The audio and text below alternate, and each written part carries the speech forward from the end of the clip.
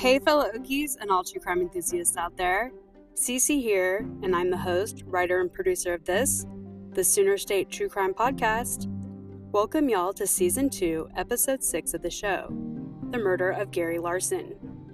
In August 1986, the quiet suburb of Edmond, Oklahoma, just north of OKC, was rocked by the brutal murder of Gary Larson and the rape of his girlfriend Janet Haynes. The case eventually went cold, despite police identifying several suspects. That is, until 18 years after the murder, when a peeping Tom was found in the same Edmond neighborhood. This case hits close to home for me because I was essentially born and raised in Edmond, graduated from Edmond North, go Huskies, and I've always considered Edmond a wonderful place to live and very safe. That's why when I learned about this case, I was surprised. However, this criminal shouldn't be given the power to skew the wonderful image of my hometown. It's still an awesome place to live and is safe. Thanks y'all so much for listening to the podcast. Please support the show by leaving us a 5-star review in Apple Podcasts or follow our social media on Facebook, Twitter, and Instagram at OKCrimeState. And I'd love to hear your comments and case suggestions. So email me at soonerstatecrimepod@gmail.com. The sources for this and every episode are listed on the website, crimestatepod.com. And we really need your support now more than ever. So please donate any amount to our tip jar at paypal.me/crimestate, and you'll receive a shout out and a handwritten thank you card. Thank you to the WYLD Gallery for sponsoring this show. And y'all go check out their website. All the links are in the show notes. Okay, let's dive into our case for this episode. The murder of Gary Larson. Come away with me to Edmond, Oklahoma, in August of 1986, where the following crimes occurred.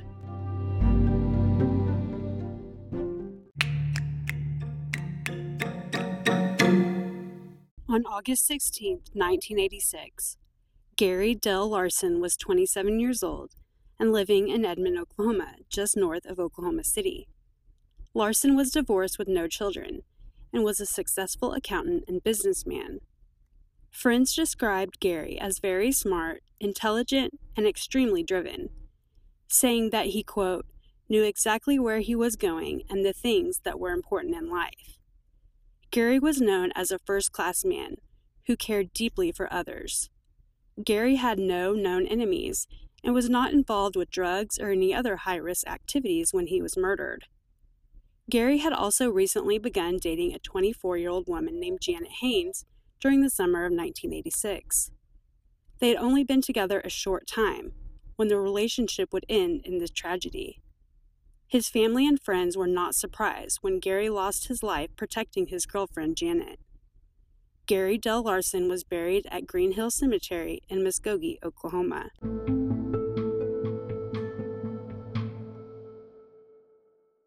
It was a hot and humid night in Edmond, Oklahoma, on August 16, 1986. Edmond is a suburb directly north of Oklahoma City, and it's usually a nice, quiet, and safe place to live and raise a family. However, evil has no borders. Gary Larson and his girlfriend Janet were together in Gary's southeast Edmond home, located at 1228 Harding Avenue, just north of Oklahoma Christian University. Gary went on to bed while Janet stayed up to shower before joining him. Not too long after Janet retired, both she and Gary were awakened by noises coming from the living room area of the home. Gary got out of bed to investigate. What the couple did not know yet was that an intruder, armed with a knife, had entered the home via an unlocked window. Suddenly, Janet heard a scream from Gary and the sounds of a struggle. Quote, "It was a guy scream from deep inside," Janet later explained. Quote, "He was in pain, dire pain." Little did she know, Gary was stabbed 24 times in the chest and stomach. He surprised the intruder in the dining room, which was in front of the house. The two men fought. One of the two was thrown into the wall. Janet was scared and concerned, but she wanted to try and help Gary, so she ventured out of the master bedroom into the living room. Without her glasses, Janet's eyesight was limited, but she noticed that the intruder was wearing only his underwear and a pair of gloves. The man chased Janet back into the bedroom, where the two fought, but he eventually was able to tie her up.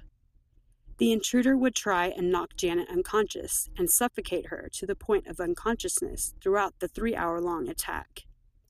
Janet was also sexually assaulted by the man at knife point, but he did leave his DNA. Janet would try and reason with the intruder, saying, quote, "You don't have to kill me." The man would just respond, quote, "Yes, I do." Janet continued saying, quote, "I felt it was the only way I was going to live through it, was to try and reason with him. I told him I was a virgin, and Gary and I were going to get married and have a family." That was before she knew that Gary was dead. The man would occasionally pause the attack on Janet and go rummage through the house. Finally, after being attacked and sexually assaulted for 3 hours at knife point, the intruder ties Janet down inside a closet and flees the scene. Janet called out for Gary, but heard no response. When she was sure the intruder had gone, Janet was able to escape, just to make a gruesome discovery. Gary Larson was dead. In a state of shock, Janet managed to call 911. "Please hurry," she pled. The first police officer on scene was Edmond PD Detective Scott Day. He found Janet standing in the doorway, with her hand over her mouth and covered in blood. Quote, "She said, 'He's dead. I know he's dead. Is he dead?' Day said. Police were quickly able to determine that the intruder was looking at Janet through a window while she showered before the murder and attack.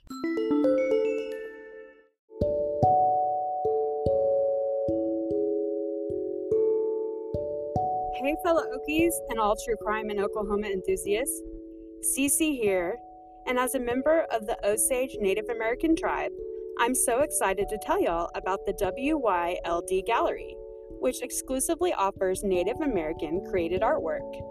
Visit www.wyld.gallery to check out the bright and bold pop art style pieces and some historical artwork that expresses the views of Native Americans.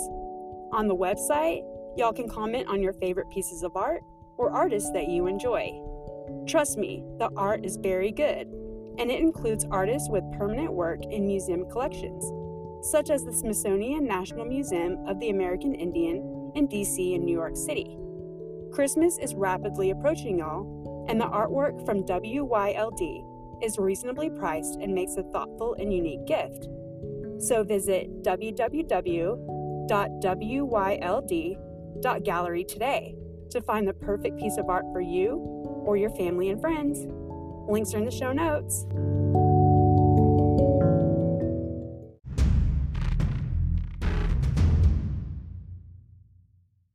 According to the description of the attacker by Janet Hayes, police were looking for a 20-something white male between 5'9" and 5'10" tall, with long, light-colored hair and an unkept beard and possibly a mustache.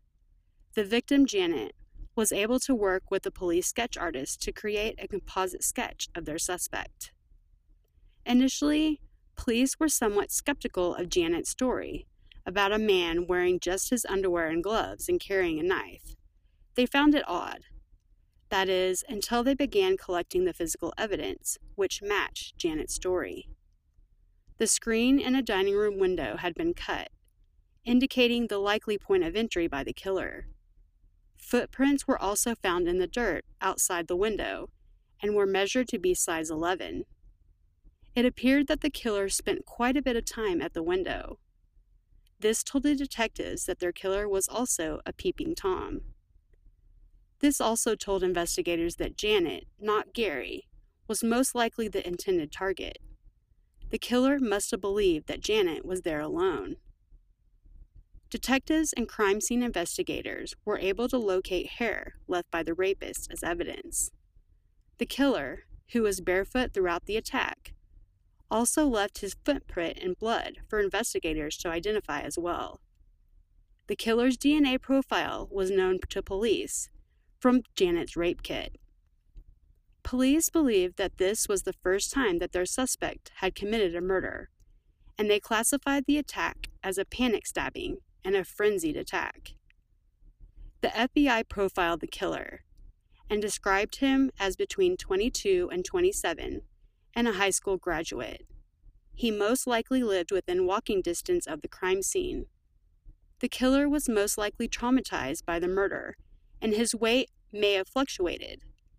He'll also look for a legitimate reason to leave the Edmond area. This was a scary event for the killer, who had most likely never killed before and had not intended to murder Larson. The detectives set out in the neighborhood to try and identify a suspect. Their search yielded a lead of 18-year-old Bill Winter, who lived just 2 blocks away from the crime scene. His parents had moved out of state and left Winter there all alone. And just like the FBI profile stated, Winters moved in with his parents out of state shortly after the murder. However, his footprint did not match the one left at the crime scene. Tragically, just 4 days after Gary's murder, the city of Edmond was the scene of a massacre at the local post office, in which 14 postal workers were murdered. Every homicide detective in Edmond was assigned to the post office massacre. The murder of Larson was largely forgotten by the public, but not to the detectives who were at the bloody crime scene. This caused the neighbors of Gary Larson to not be interviewed before they forgot any details of the night of the murder that could have helped detectives. Unfortunately, the case went cold for the next 3 years. But in 1989, Edmond detective Dennis Dill was investigating a burglary when he discovered a picture of a man named John Brent Johnson.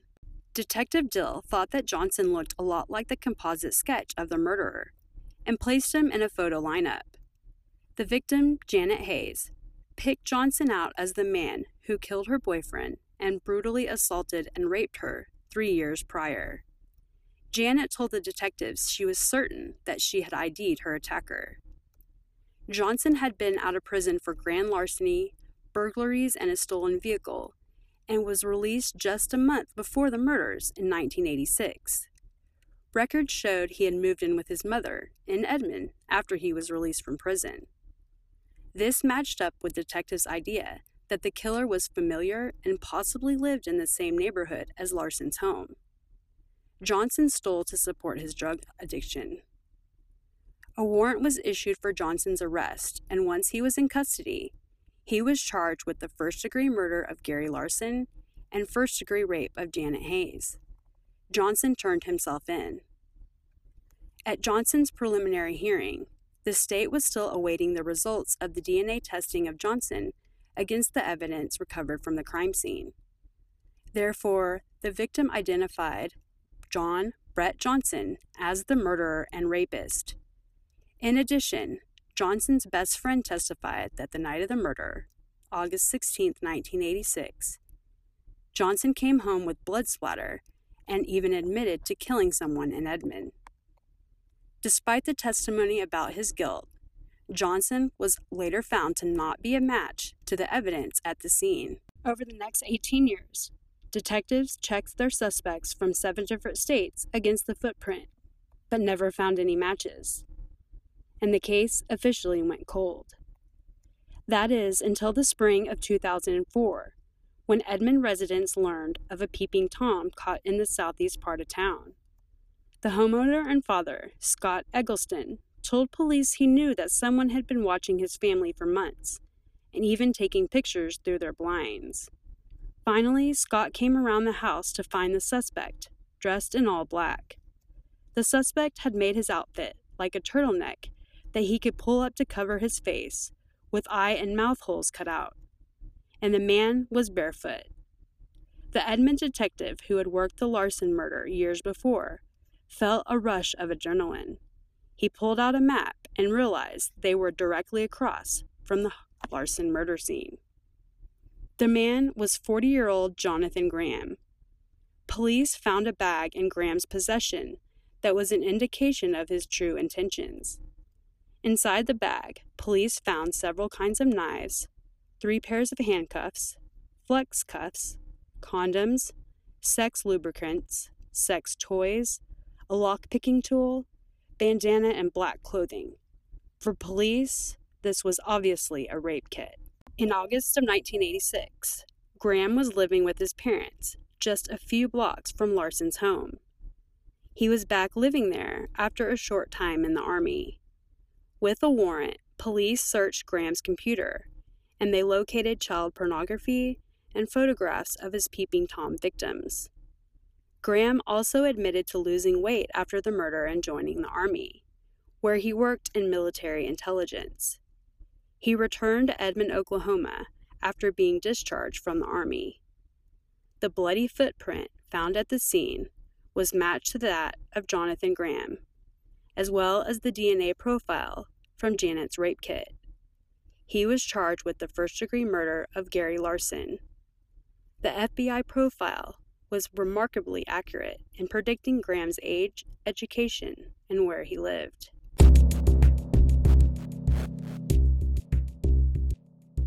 Jonathan Scott Graham was charged with the first-degree murder of Gary Larson, and initially, the rape of Janet Hayes was determined to be beyond the statute of limitations, due to it being 18 years prior.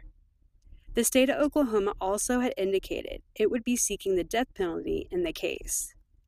Therefore, in order to avoid a death penalty sentence, Graham agreed to a plea deal. He pled guilty to charges of first-degree murder, first-degree rape, and first-degree burglary. The rape and burglary charges were added as a part of the plea deal, despite previously being ruled past the statute of limitations. Graham also was required to admit his guilt for the child pornography and photos of his victims as well. Graham also waived his right to appeal and have a jury trial.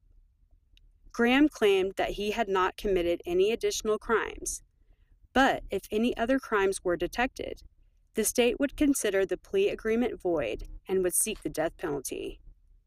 Graham also had to submit to a videotaped interview with Edmond detective Stephen Day. Quote, "When you commit a crime like this in Edmond, it does not go unanswered," Day said. On Wednesday, January 5th, 2005, Jonathan Scott Graham pled guilty to the 1986 murder of Gary Larson and the rape of his girlfriend, Janet Hayes. He was sentenced to 3 consecutive life sentences without the possibility of parole. Larson's sister, Diane Clary, had approached the bench before her brother's killer was sentenced. She wanted Graham to look at the faces of the lives he destroyed. She stated, quote, "He'll never really pay for what he did, but I'm glad this evil is being put away."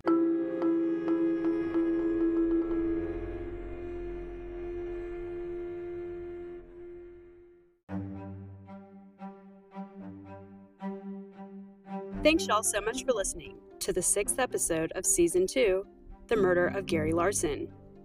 If y'all are enjoying this podcast, please help us out by leaving a 5-star review in Apple Podcasts and subscribe anywhere you listen to your shows. Also, follow our social media on Facebook, Twitter, and Instagram at OKCrimeState, and I'd love to hear your comments or case suggestions. So email me at soonerstatecrimepod@gmail.com. And check out our website, crimestatepod.com. And we really need your support, y'all. So please donate any amount to our tip jar at paypal.me/crimestate. You'll get a shout out and a handwritten thank you card. Thanks y'all so much for just listening, though. I hope that all the time, effort, and work I put into the podcast is worth it, so let me know. Thanks, y'all. I'll be back with our new episode in about 2 weeks. Be sure y'all are subscribed so you never miss a new show. Now, until next time, everyone, please stay Sooner safe out there, y'all.